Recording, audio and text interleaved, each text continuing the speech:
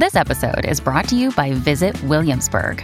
In Williamsburg, Virginia, there's never too much of a good thing. Whether you're a foodie, a golfer, a history buff, a shopaholic, an outdoor enthusiast, or a thrill seeker, you'll find what you came for here and more. So ask yourself, what is it you want? Discover Williamsburg and plan your trip at visitwilliamsburg.com. Hello, everybody. This is Marshall Poe. I'm the editor of the New Books Network. NBN listeners like to read books and buy them. So we thought we'd tell you that right now, our friends at Princeton University Press are having a remarkable site-wide sale. You can get 50% off books, including ebooks and audiobooks, with the code 50, F-I-F-T-Y, at checkout until May 31. You can save some real money on Princeton University Press books. I encourage you to go there and check it out. Welcome to the New Books Network. Hello, and welcome to New Books in Interpretive Political and Social Science, a special series on the New Books Network. I'm Nick Cheeseman, an Associate Professor in the Department of Political and Social Change at the Australian National University. And today I'm very pleased to welcome to the series Farah Godrej, Associate Professor of Political Science at the University of California, Riverside, and author of Freedom Inside, Yoga and Meditation in the Carceral State, published in 2022 by Oxford University Press. Farah, welcome to the series and congratulations on your new book. Thank you so much, Nick. It's such a pleasure to be with you. Farah, you begin the book by juxtaposing two views that practitioners of meditation in incarceration and who have been incarcerated have. On the one side, meditation is a way of coming to terms with one's circumstances, of accepting them. And on the other, meditation opens a route to inquire critically into those circumstances and the systemic causes for suffering. You yourself say that you struggled to reconcile these two views of meditation and yoga in your own practice. So how did you go from that personal struggle to volunteering and then research in prison? What of your personal experiences and questions led you there? I'd like to begin with a story about two people I interviewed, both of whom had served time in prison. And the first person is a guy I'll call Lee, and he had served about 22 years. And he told a story that was like that of so many other people who had done time. He described a very difficult childhood that was marked by poverty and addiction and trauma and abuse and discrimination. And by the age of 15, he had joined a gang as a way of coping with so many of these issues, and he was incarcerated by the age of 17. So when I spoke with Lee, I asked him to describe his meditation practice and what it had done for him while he was incarcerated. And here's what Lee said. He said, quote, "As I got more involved with Buddhism and meditation, I realized I created my own suffering. It's a choice I made that led to all the suffering within myself. I was not accepting responsibility for my poor choices. I was blaming everybody for my suffering, but I had to blame myself. It all comes down to the choices that you make in life. That's what I got out of studying Buddhist philosophy and meditation. The whole 22 years and 6 months, I deserve it and accept it because I use that time wisely to better myself." So that was Lee. Now, in contrast, I'll quote from my interview with someone named Dylan, who also grew up severely disadvantaged. He grew up in the foster care system. He bounced in and out of group homes and schools and special education institutions. He began using drugs to cope, and eventually he served about 5 years on substance abuse-related charges. Dylan offered a very different interpretation of meditation when he and I spoke, developed both during and after his incarceration. And here's what Dylan says. He says, "Meditation teaches us to see our conditioning. It taught me how to think and how to inquire, not just internally, but also externally." And he says, as a result, his practice not only transformed him personally, but it also gave him what he called a moral compass to critique an unjust world. So here's what Dylan says. He says, "This entire system of mass incarceration clearly causes suffering. Why do we have such long sentences? Why don't we give more leeway to folks who come from really rough backgrounds?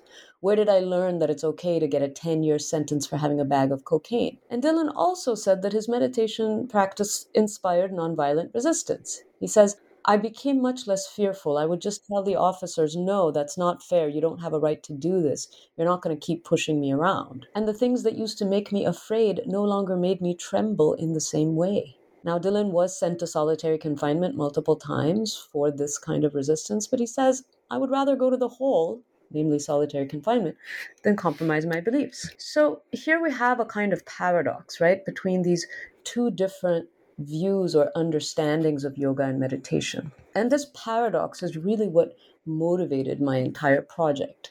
These contrasting perspectives, right? In one case, meditative teachings seem to be interpreted as acceptance of one's external circumstances.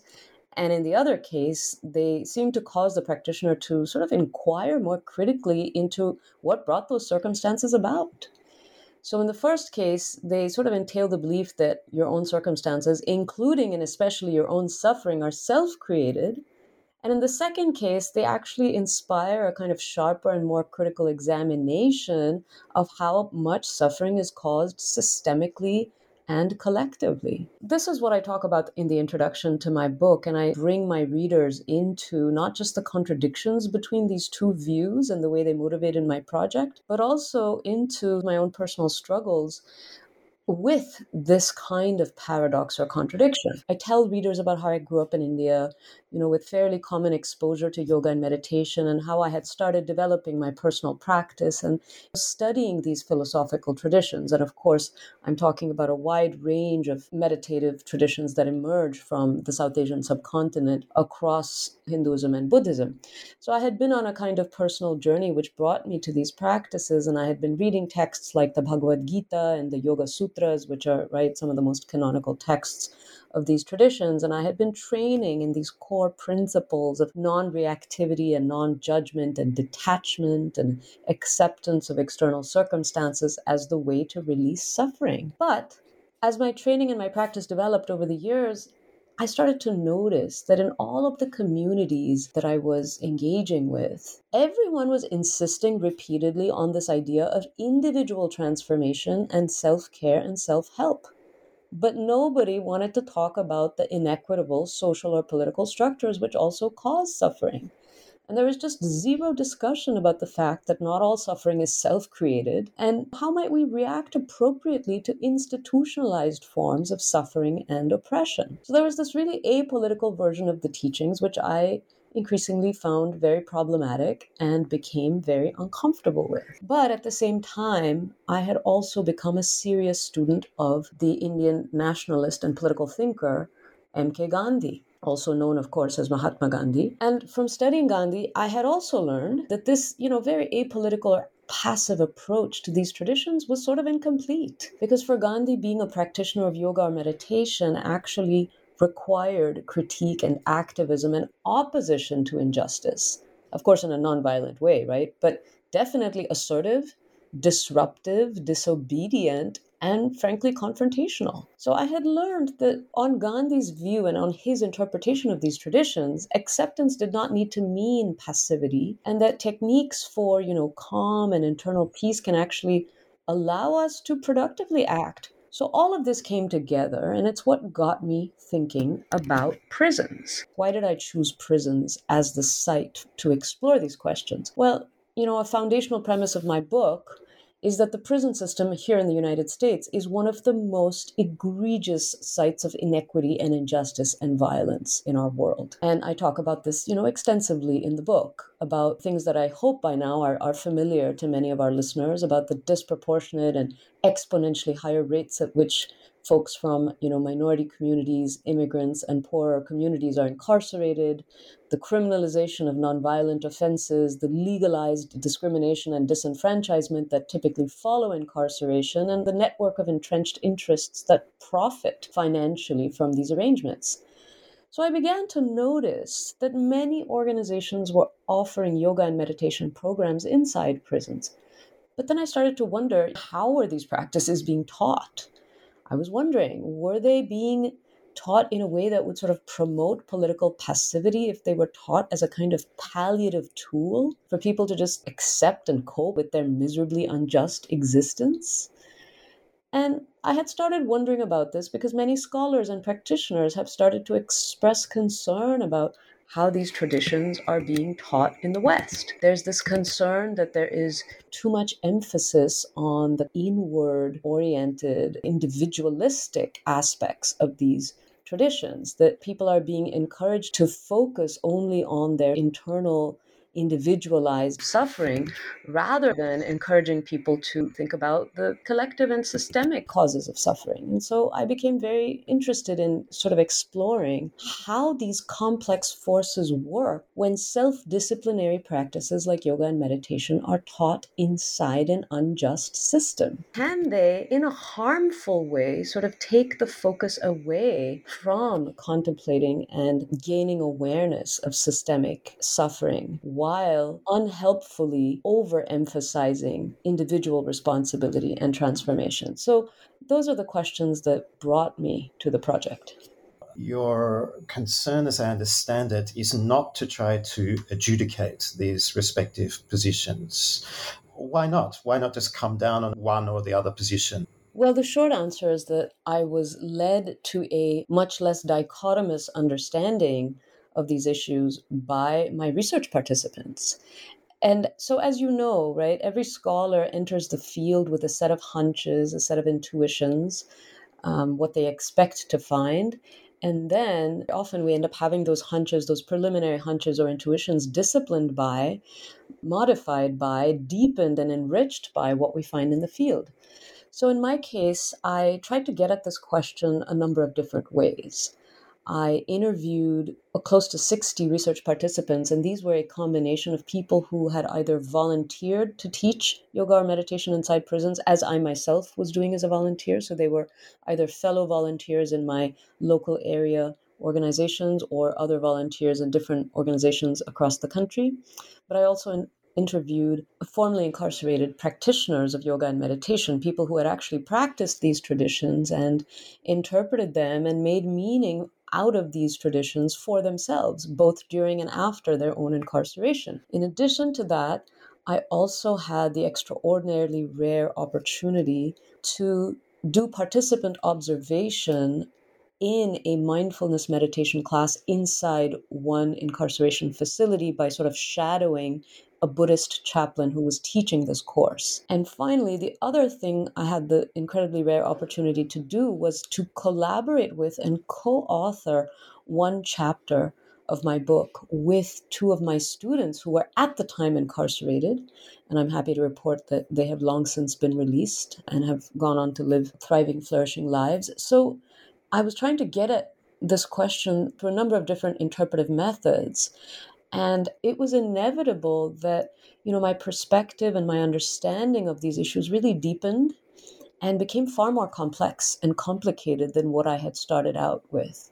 As I began the project, I had this overwhelming intuition that emerged from my concern that these practices would be taught in ways that would sort of repeat the prison's own logic, right? That people who are incarcerated really just have to focus on improving themselves and transforming themselves because all of their suffering is self-created. And indeed, I did find that the prison system itself definitely repeats this narrative and encourages incarcerated people to internalize and repeat that narrative. So certainly that hunch was borne out, but as I spoke to more and more people, as I engaged in more and more interviews, a much more complicated picture emerged. I certainly do offer in the book two narratives, right? Two models, let's call them models or narratives, which encourage very different stances or ways of being in the world. And so one model, the sort of first model that I want to talk about, aligns very nicely with the quotes I offered you from that first person I quoted from. It's a model that's based solely on individual improvement, in which people are really encouraged to sort of accept and just cope with their situation, to see everything as emerging from their own actions and their own beliefs, and to really just focus on improving themselves, right? And this is a narrative, as I say, that, aligned very well with what the prison itself would teach. And there was a second model, which was quite different. And this is what I have called in the book the more oppositional or resistant model, in which both volunteers who were offering the practices and incarcerated people who were receiving the practices were interpreting them in a much more capacious way, a much more expansive way, such that, of course, the focus certainly was still on self-improvement, but it was a much richer conception of self-improvement that would foster a critique of the standard narratives that I've just talked about, that perpetuate unjust systems while encouraging everyone to focus only on the individual level and instead actually giving people the tools and the resources to think in this more collective, structural, and systemic way. But the thing I end up cautioning the reader about, to get back to the question you asked, is that, these two narratives or models that I ended up offering were not mutually exclusive. And I found that they overlapped to a great extent. In other words, this binary between docility on the one hand and resistance on the other hand was certainly useful to some extent in helping me understand the perspectives of incarcerated and formerly incarcerated persons, but I found that it did not capture the entire story. Because beyond the binary, I found a really important common theme, and that was that incarcerated people could assert a kind of internal freedom and control in the face of the continuous dehumanization and institutionalized violence that they continually faced. And so, of course, there were differences in these two perspectives or models or narratives that I've offered, but I also found that both sets of respondents were preoccupied with and able to achieve a kind of internal freedom that really defied the institution's capacity to control and define their lived experience. Thanks so much for setting out so clearly those two models. I think it's time for us to go into these two worlds that you oscillate between. The one, the world of incarcerated people and formerly incarcerated people, and the other, the world of organizations and volunteers who bring yoga and meditation to the prisons. And let's start with the world inside, which is the world that you start with in the book. In order to get there, we have to pass through the process of getting access, in particular, access associated with the participant observation component of the research, which you mentioned. Tell us about that, please. Yes, there's an entire chapter, as you know, devoted to that, where I talk at length about the incredibly long, onerous, difficult process of gaining access to doing participant observation inside a prison. And it's important to note that I'm really talking about the US context. I know very little about prisons outside the US. All of my work has been not just in the US, but in California. And so, that's an important footnote to everything I say. When I say prisons, I really mean a very specific set of prisons. So prisons are notoriously closed to scrutiny of any kind. This is something I learned very early and very quickly when I started trying to do this work. And there's really no way to learn about what happens inside a prison without getting inside. So I had to spend, I think, close to 2 years knocking on official doors, seeking approval for research inside prisons. But concurrently, I also saw very quickly that simply approaching the authorities, as it were, as a researcher was not going to get me anywhere. Without having connections, networks on the ground among the people who actually do this work, I was going to get nowhere. So I joined several volunteer organizations. And of course, that's something I, was going to do anyway, because as you know, being an interpretivist yourself, very often we simply have to join the communities that we want to study. And so this made sense from a number of perspectives. But the other thing that joining these volunteer organizations did is that it allowed me to build the connections and networks and get to know the people, frankly, who were going to help me gain access, because the prison system obfuscates by design. It is designed to be inaccessible. It is designed to make things not visible to the public. This is all by design. And so anybody who's seeking access to prisons has to really gear up for a long haul. And so there were, months and months and months of endlessly knocking on doors and writing emails that went unanswered and making phone calls and leaving voicemails that all went into the black hole, and eventually making the right contacts and getting to know the right people and sort of getting the machinery moving brought me to the point where I was allowed to sort of engage in something resembling what we might think of as like a set of negotiations with the correct authorities. And these negotiations resulted in a memorandum of understanding, an MOU that had to be signed between that jurisdiction, the authorities of that jurisdiction, and my institution. So all of this was, incredibly bureaucratic. And, what I learned from all of this is that as a scholar, your access to prisons is mediated by two main bodies. One is, of course, as I've mentioned, the prison system itself, but the other is your university IRB. And it turns out that attempting to learn about prisons and engage with incarcerated persons as a researcher presents many limitations because it requires many layers of approval that is mediated both by the university and the prison itself. And so it's very difficult to engage with incarcerated persons in any direct way because your access to incarcerated persons, the ways in which you engage with them, the ways in which you can even be with them and engage interpersonally with them is very, very severely limited and mediated by these powerful institutions. My IRB staff were incredibly helpful at my institution, but their bottom line was there's no way we can approve any research inside prisons without written authorization from prison officials. The rub of the matter is that from the get-go, it was made clear to me that the very system I sought to study, a coercive system with a really dubious record on human rights, was itself going to be considered the gatekeeper by the very university bodies that provided the stamp of quote-unquote ethical approval for the research. It's really important to recognize this incredible, incredible hurdle that all prison scholars and researchers face, which is that you need approval from the very system you're seeking to study, the system which is itself deeply implicated in injustice and mistreatment and dehumanization. You have to clear that bar. And that is why we see so much research about how IRBs and their bureaucratic, formalized processes end up hampering and censoring, or at the very least, complicating critical interpretive research. So that was one bar I had to overcome. So as I spent all these months and months trying to gain approval from the system itself, I found that there were so many other ways in which my access to prisons and to incarcerated persons was really severely, severely limited. So I'll just give a couple of examples. There's so much to say, and so I'll try to be relatively brief.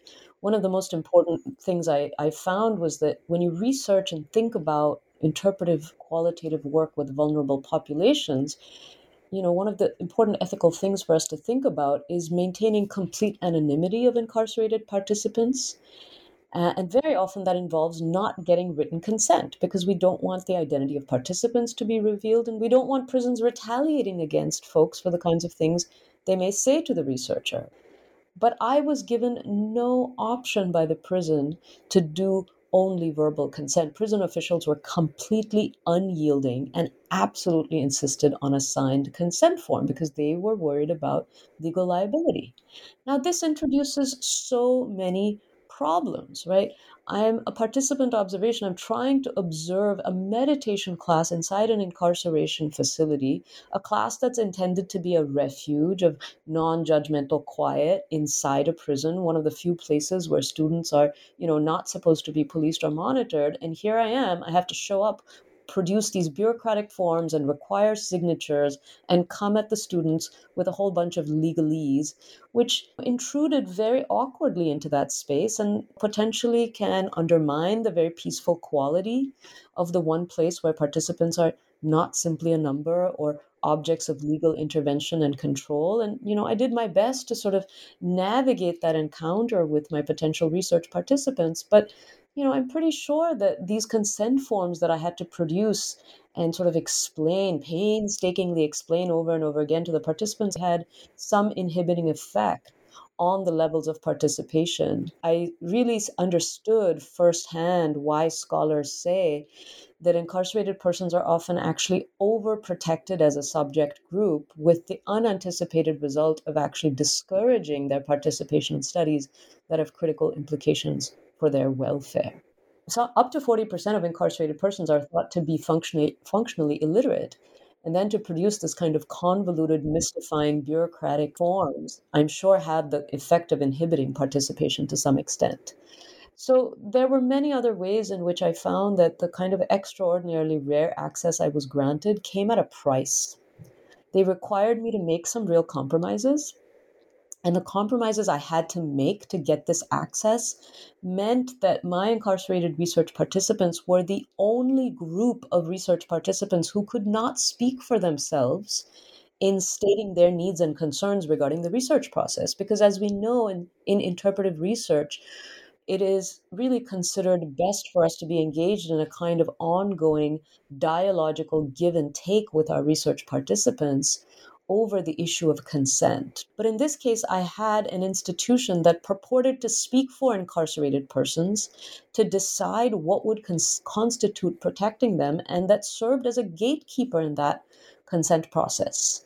So I had to treat them, first of all, as sort of suspect in the eyes of the law, and I had to treat them as objects of knowledge rather than creators of knowledge. So these are all the ways in which my understanding of research ethics, which hinged on the ideal of respect for incarcerated participants, a careful understanding of their needs and priorities, my understanding of these research ethics was totally at odds with institutional priorities. And according to IRB, those institutional priorities would have to trump everything else. This part of the book was tremendously productive for me to read and think with, and I can see myself using it in classrooms and in conversations with graduate students. Among other things, it seems like you're able to build a certain type of relationship with the prison chaplain, who you name Eric, negotiating, mediating in his own way your route through this convoluted consent process with the incarcerated participants in the meditation program. Perhaps we should get into the prison in a little bit more detail. What did you see and experience there? How did it go? I experienced a number of different prisons at a number of different times. There's one entire chapter, and I think that's the chapter you're currently asking me to reference, which is the chapter where I shadow this Buddhist chaplain for the duration of a 10-week mindfulness course that he teaches inside one facility. But in addition to that one instance of participant observation, I also, over the course of almost 4 years, was, as I say, involved in local volunteer organizations that were offering yoga and meditation in a variety of different institutions. And so my exposure to the prison system was quite pluralistic and diverse. And one of the things I learned very quickly is that no two prisons are alike in any way, that there's a great deal of variability in the prison system. And this variability occurs not just by jurisdictions. So, you have the Federal Bureau of Prisons, which runs various facilities across the country. And so those are federal prisons. You also have state level departments of correction. So in our case, the California Department of Corrections and Rehabilitation, known colloquially as the CDCR. And so you have state level prisons, CDCR facilities, and then in addition to that, you have county level facilities, which are typically jails, county jails, where people are usually, although not exclusively, sent to await trial. So jails are typically where people are held while they're awaiting trial or sentencing, whereas prisons are typically where people go to serve their time once they have been sentenced. Those distinctions are starting to break down as we see more and more overcrowding of prisons here in the US, such that many people are held in jails awaiting trials for much, much, much longer, very often for years on end due to delays and so on. And a lot of people just end up serving their time in jails instead of, being sent to prisons to serve time. So all of this to say that those distinctions I've just drawn for you are in some cases far less hard and fast than we might imagine. So I had exposure to a number of different institutions thanks to the fact that I wore two different hats, as I say in the book, right? In the chapter in which I describe my shadowing and participant observation with the Buddhist chaplain, I very much wore the scholar researcher hat. That was the instance in which I was very much constrained by all of the paperwork I had signed and the agreements I had been party to and all the rules and regulations that I was being disciplined by. But in contrast to that, in my role as a volunteer, I had a great deal more freedom, as I say in the book, to engage with my incarcerated students. And so those two experiences of the prison were qualitatively different. Now, in terms of how did it go, you asked, the answer to that question really depended a great deal on, in what capacity I was entering the facility. First of all, what kind of facility I was entering, in what capacity I was entering, and what I was there to do. So let me talk about that first with respect to the more quote unquote official, let's call it, the more official research that I did with the Buddhist chaplain, shadowing and being a participant observer in his class. This was a 10-week mindfulness meditation class that was going to be run by the chaplain. It was taught to two different groups of participants. And it's important to note that within every incarceration facility, you have populations that are subdivided and classified and categorized, by a variety of different things, not just simply security level, which has to do with, the kind of crime they're thought to have committed, but also things like their sexual orientation. So you often have LGBTQ populations that are segregated. So in my official role as researcher, I was entering a facility that was a facility meant for male identifying people. Nowadays, of course, prisons are more sensitive to the increasing gender fluidity that we see in the world at large. And so you do have people who are, identifying across genders or who are transitioning, but that's a whole other conversation. But in general, this was a male facility. And so in that role, I was, of course, very much circumscribed. I had to follow the chaplain around, and I only had this relatively restricted engagement with the incarcerated students. And so the chaplain and I would show up. We would undergo a whole series of entry protocols. We would then find our way through the kind of labyrinthine maze of this facility, and then we would enter the room that was set aside for us to conduct this class with our students. Once we got in there with our students, over the course of 10 weeks, right, there were a number of different things that happened in these classes. And I describe the participants, I describe the various kinds of conversations that were had in these classes. But, across the board, I was really just met with a great deal of respect and gratitude from all of the participants in the class. I read a great deal of literature, as anybody who studies prisons must do, about prisons as places of violence. And of course, the first time you enter a prison, it's natural to feel somewhat anxious because many of us have absorbed, I think, from popular culture, all kinds of ideas about what it is that happens inside prisons and, what incarcerated people are like. And it's important, I think, for me to say that not once in my years and years now of doing work inside prisons was I ever met with anything except absolute gratitude and respect. I'd never once felt unsafe. I always felt like I was participating in something important and meaningful, and I always received from the research participants and from my yoga and meditation students the sense that our presence there was deeply meaningful to them. Of course, at the same time, I also witnessed a great deal of suffering and forms of dehumanization, not outright violence, but certainly forms of institutionalized dehumanization that I witnessed on a regular basis. And unfortunately, it becomes very normalized.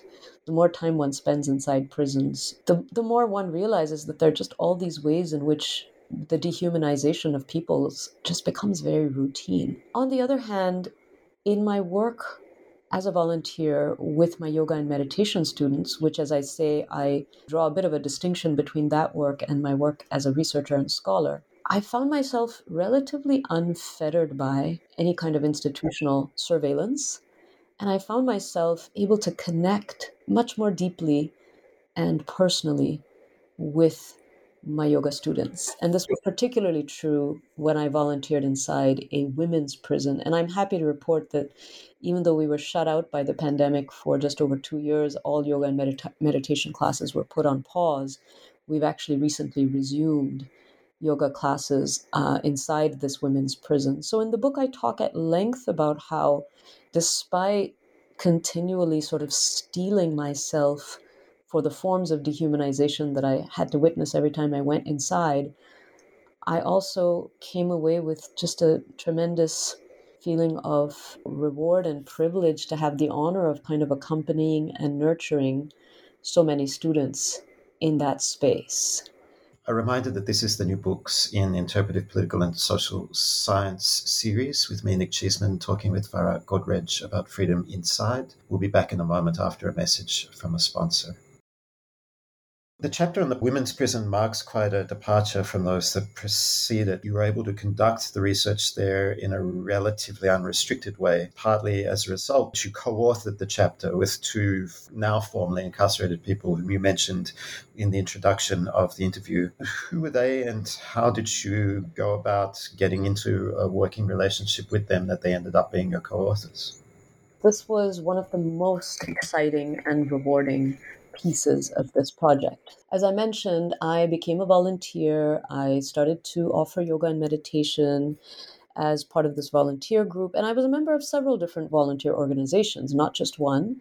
And, most of these organizations were sort of small, loosely based coalitions. One of them had nonprofit status, but for the most part, we were just, loosely coalescing bands of volunteers. And so over the course of a couple of years, I regularly volunteered on a weekly basis inside one women's prison. I occasionally taught yoga or meditation. On other occasions, I assisted a more senior teacher. And I got to develop quite close relationships with the women in that class. That was a class where the program had been ongoing for close to a decade at that point. Now, of course, not everyone in the class had been practicing with us for a decade because many people's sentences are shorter. You have in prison parlance, you have short-termers, medium-termers, and then long-termers or lifers. And so certainly the women who were lifers had been practicing in that program for many, many years. But we also had women with shorter sentences. Among that group, I became quite close with several women. And one day, some of them approached me and said that they wanted to start a kind of study group where they wanted to learn more about yogic philosophy and yogic values. And they were particularly interested in exploring the value of ahimsa, which means nonviolence in Sanskrit, which is a yogic value, that is elaborated in certain yogic texts. And they said, we need a volunteer to kind of help us facilitate this class because, of course, in prisons, people aren't allowed to gather together without some sort of authority figure present. And it's sort of interesting to think of volunteers as authority figures, but volunteers are typically identified as being sort of on the same side as prison staff.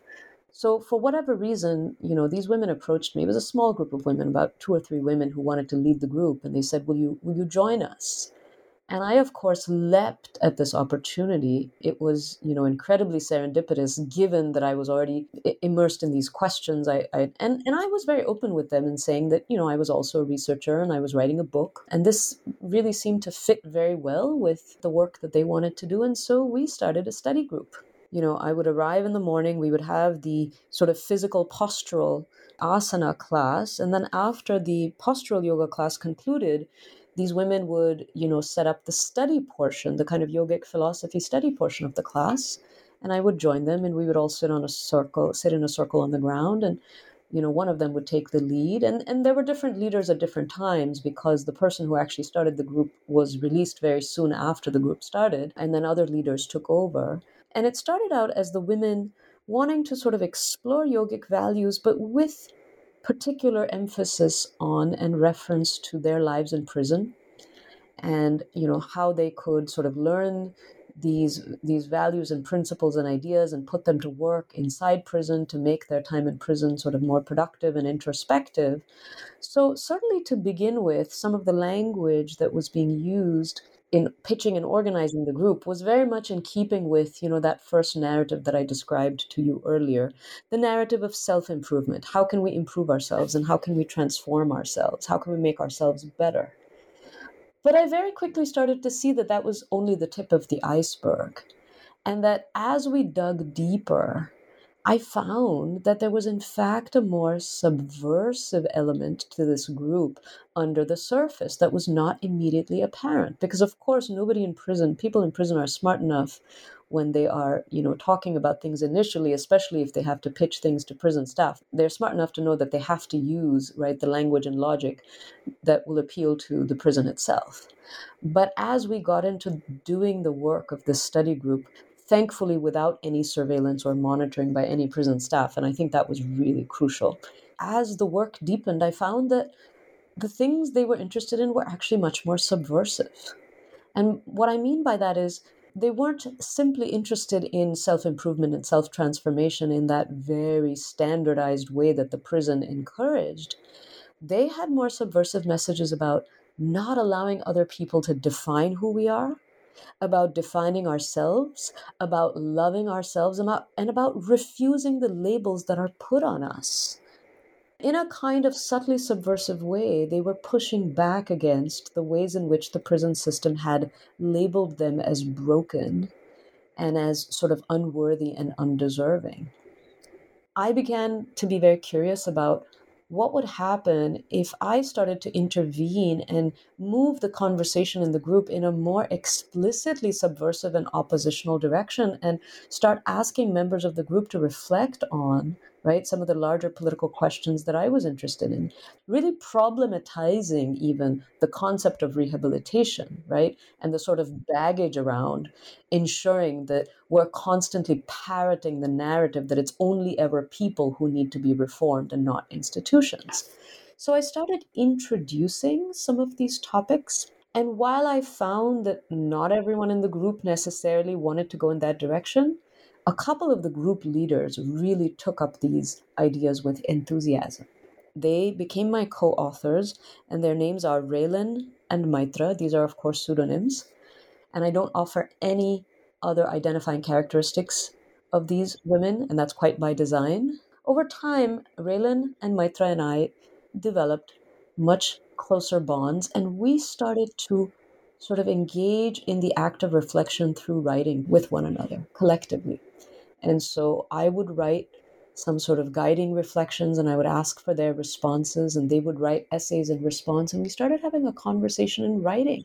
They both leapt at the opportunity to have their writings be part of the book project.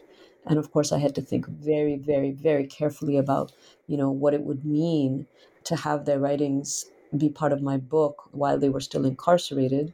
And of course, this ended up being moot eventually because they were both released. And so that's what led to the kind of collaborative set of reflections that I discuss in the book. It became moot for them, but a live question for ethnographers of power relations, the sort that you write about so evocatively in the book, and especially in this chapter, is what specific risks arise not only for these co-authors, but for others. For instance, whether or not in detailing some of the subversive character of this reading group, given that subversion is precisely the thing that prison officials want to stamp out, it might subsequently, were it read, for instance, by a prison official, lead them to consider that, well, our institution is just better off not having these types of reading groups at all, rather than running the risk that they could go in a direction that may be subversive. So what kinds of conversations did you and your co-authors have around this aspect of the publication? This caused me many sleepless nights.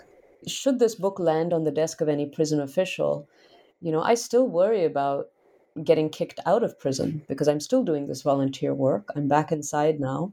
It's less about me personally getting kicked out of prison and more about the impact that it might have on these yoga programs, right? Will prison officials and administrators want to shut down or clamp down on yoga and meditation programs if they find that they have these subversive impacts? But that's a separate question from the safety of my two co-authors, right? I mean, the biggest concern when doing this kind of work is that of retaliation by the prison.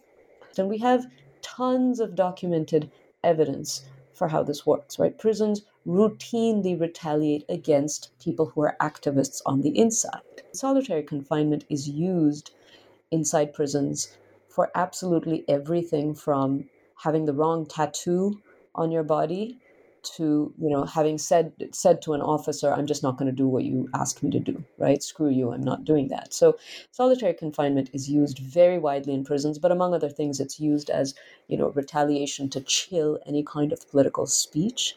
So that's a real concern. So of course, the first thing I had to do was to consult with the two people who I had invited to be my co-authors. And we had extensive conversations, and it's a real measure of how much freedom I had inside this institution that we could have these conversations even, right? Of course, they were held somewhat quietly in a corner, furtively. We were not shouting loudly about them, but we were able to have these conversations, which is sort of an amazing thing now that I know as much as I know about how prisons work. Now, before I say, what those conversations were, I also want to say that I consulted extensively with a variety of other people. I consulted with other formerly incarcerated people I knew on the outside who had done political work. I consulted with lawyers. I consulted, many of our colleagues in the kind of interpretivist, qualitative political science world. I consulted a variety of people. And what I learned across the board was you have to let people decide for themselves. As long as everyone is being really clear-eyed about the risks that are involved, at the end of the day, the decision has to be made autonomously by the person themselves. The best way, I think, to say it is in the words of one of the formerly incarcerated activists I consulted. He said, you cannot substitute your judgment for theirs. I sort of thought of it as a kind of internal ethical audit. I was basically ethically auditing my own project. And the more I audited my own project and the more, I consulted with people about it, it really emerged that the most important thing for me to do was to allow the decision to come from my co-authors, and to be very careful in not imposing anything on them either way. And so that's what the conversation started to look like. We spent a lot of time talking about, okay, what are the risks? How likely is it, do you think, that the prison will retaliate? How likely is it, do you think, that they'll even know who you guys are if we take, these confidentiality measures, all of these ways of disguising your identity? And so we talked through all of that at length. And I was actually very surprised to find in these conversations that I was the worrywart, much more so than either Raylan or Maitra. Both Raylan and Maitra were like, oh God, this is the last thing the prison is going to care about. And I said, why do you think that? And they said, well, the stuff we're doing here is too subtle and it's too high level. And what they meant by that was nothing we were talking about in the work that we were doing together threatened security in the institution classically understood. Like what prisons really care about is like, are you going to cause a riot? And what we were talking about was much more abstract, much more systemic, much more political. And also we weren't naming the prison, we weren't naming specific people, and we weren't issuing a call to arms. And so it turned out in the end that they were the ones reassuring me.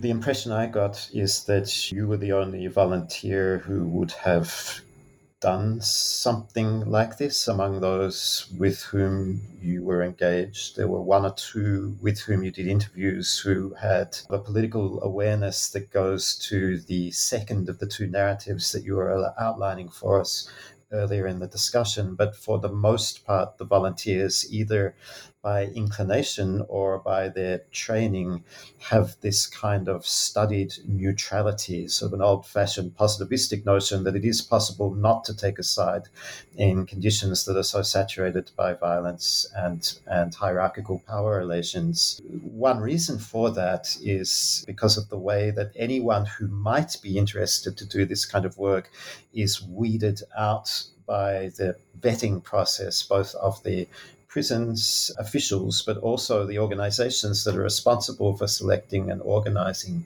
instructors in the facilities where you did your research. Yeah, that's absolutely right.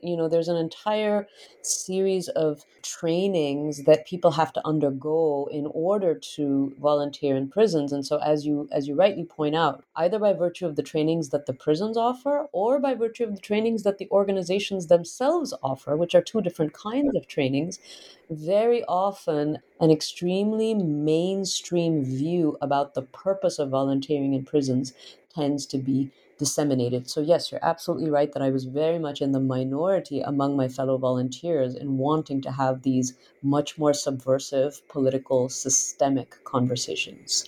And there are class and racial dimensions there too. And you mentioned more than once that most of the volunteers were white. They're from comfortable backgrounds that may lead them also to adopt an ideological position which is broadly consistent with sort of the liberal tradition of, well, you stand on your own 2 feet, be responsible, work hard, and you'll get ahead.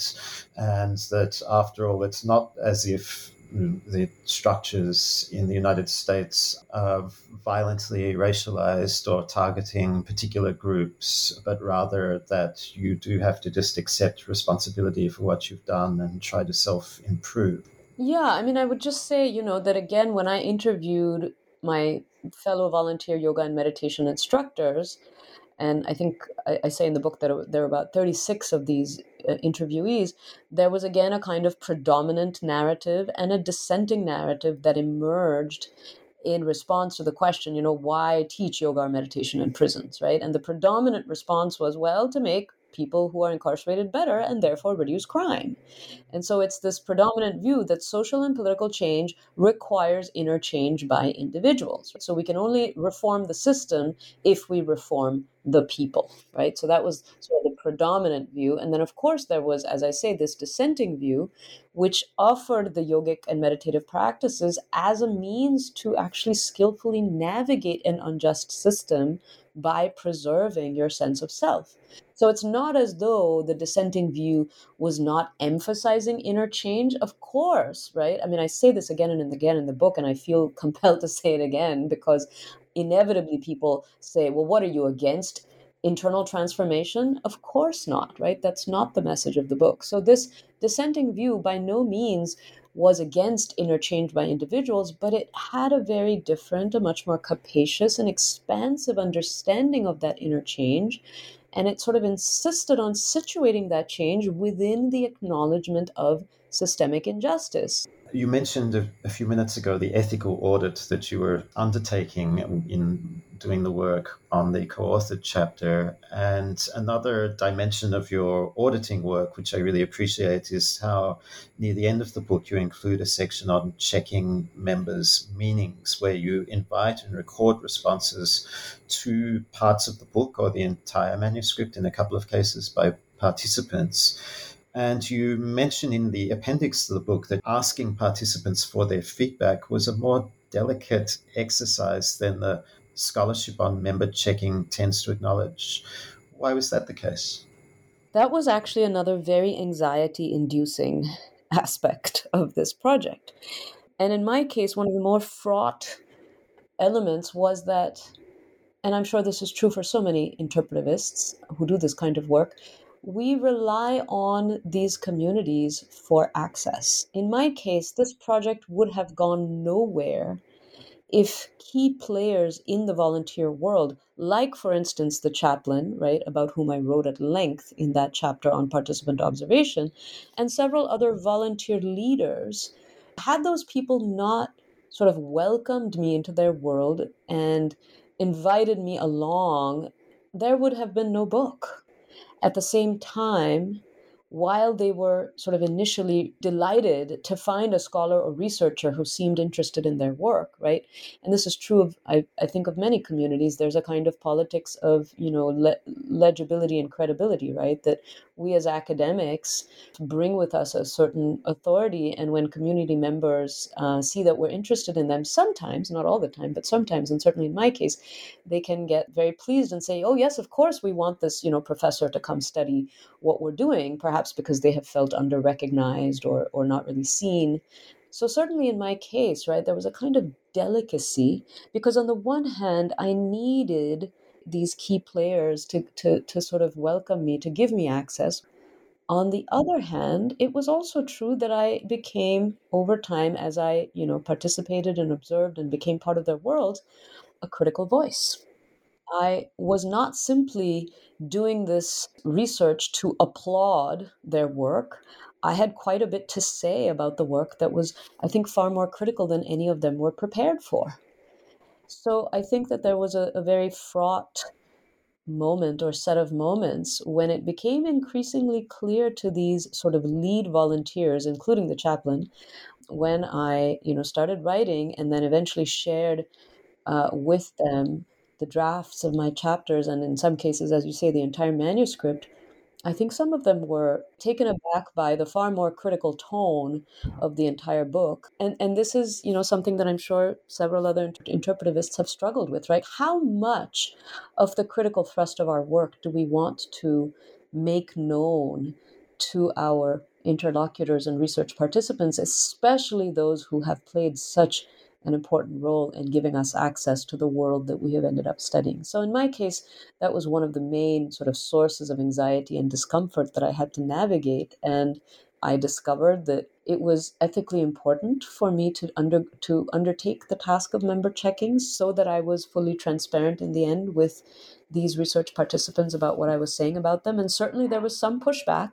But for the most part, I will say, except for a few key lead participants, I actually did not get very much back from most of my research participants, as I think many of us have experienced, right? And that often has to do with the fact that years often pass between when we first approach our interviewees or research participants and when we finally end up writing about it. It can be years in the interim. And so by the time you approach them, they're sort of like, I'm sorry, what? Who are you now? What was that again? Yeah. Right? Yeah. Well, you felt it necessary to do that member checking, but then you also went ahead and wrote a section, even though it was anxiety inducing, in dialogue with your participants, your research participants. So I think that's striking and something I just like to draw the attention of listeners to for anyone who does pick up the book, because, of course, another option would have just been to make some adjustments to the text in response to their comments, and that would have met your ethical requirements at some minimal level, and yet you've gone ahead and gotten into a dialogue with them at the end of the book. It was a fecund part of the book for me, a part that really had me pausing and thinking about this way of going about your research and the ethical dimensions of it. If I may say, I actually did both of the things you're describing. I both made some adjustments to the text, and that was actually in response to the chaplain. Yes, there was some pushback I got from the chaplain that I took seriously enough that I made some, sort of minor adjustments to that chapter. But you're right, more important than making the adjustments, I really wanted to make sure that my participants felt heard.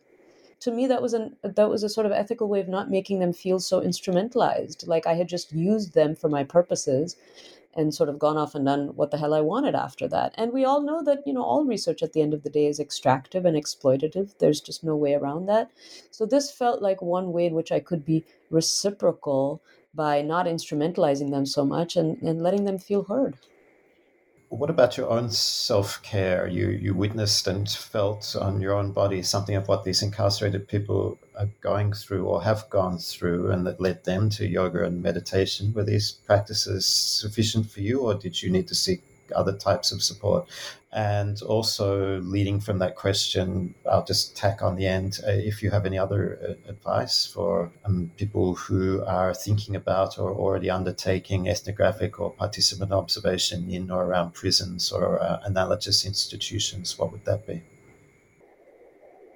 I'm so glad you've asked this question, Nick. I've now been talking about the book for almost a year, more than a year, actually. I've, been giving talks and doing all manner of things to raise awareness about the book. And you're the first person to ask me that. So I'm deeply appreciative of you drawing attention to this aspect of the work. I talk a little bit in the book, not as much as probably as I would have liked, but I talk to some extent about the affective and emotional burdens of this kind of work.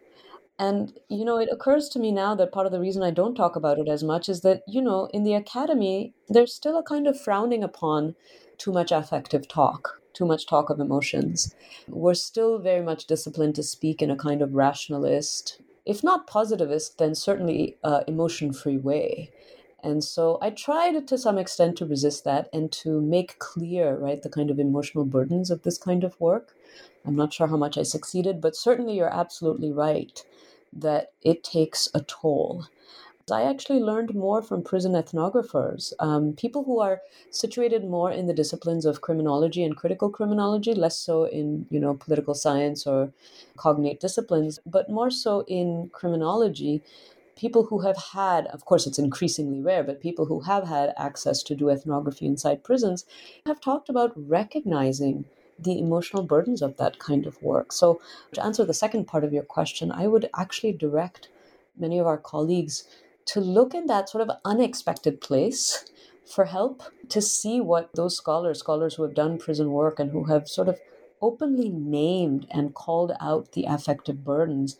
I would really recommend that scholarship for people to take a look at, because I found it tremendously helpful just to have it named, just to have someone say, let's recognize that when you go into these situations and sites of violence, and you too as the researcher are experiencing a kind of trauma.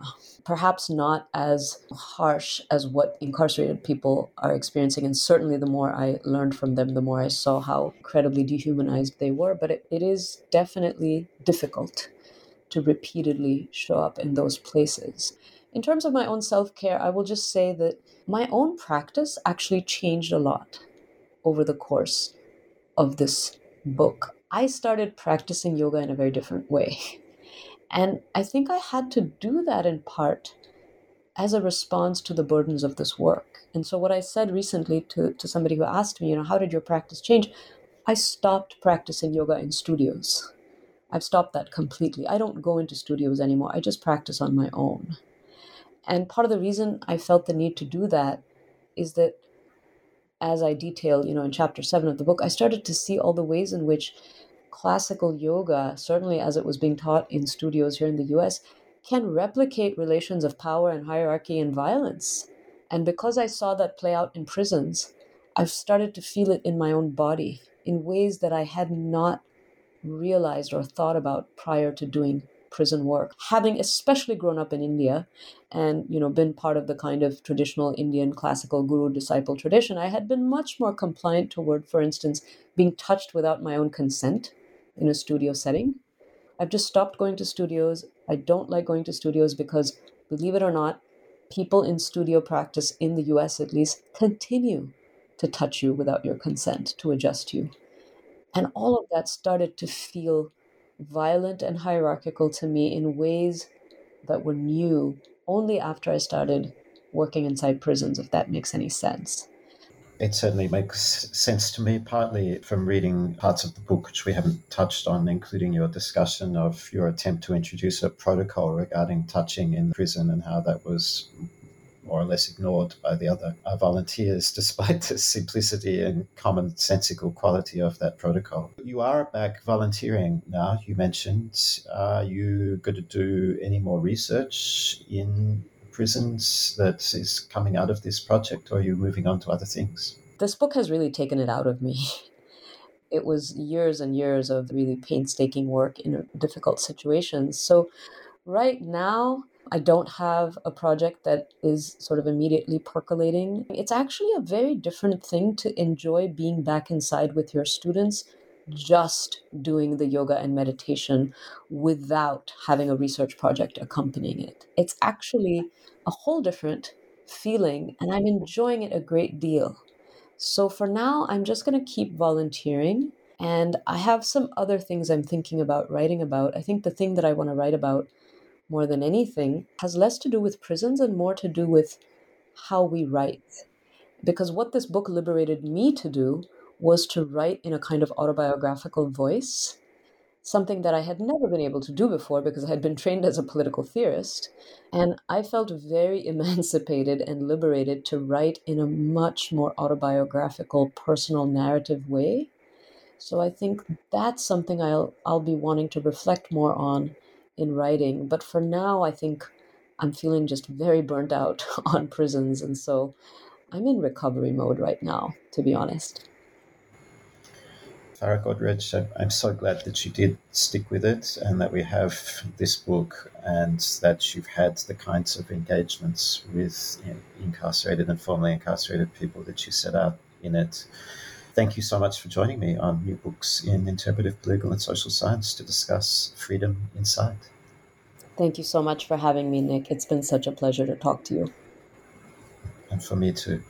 And listeners, thanks for journeying with us all the way to the end of this 15th episode in the series. You can find all of the other episodes on the series homepage, which you can reach by clicking the button for academic partners of the New Books Network in the top menu bar of the website. And of course, you can also hear the episodes wherever you get your podcasts via our host channel, the New Books in Political Science channel.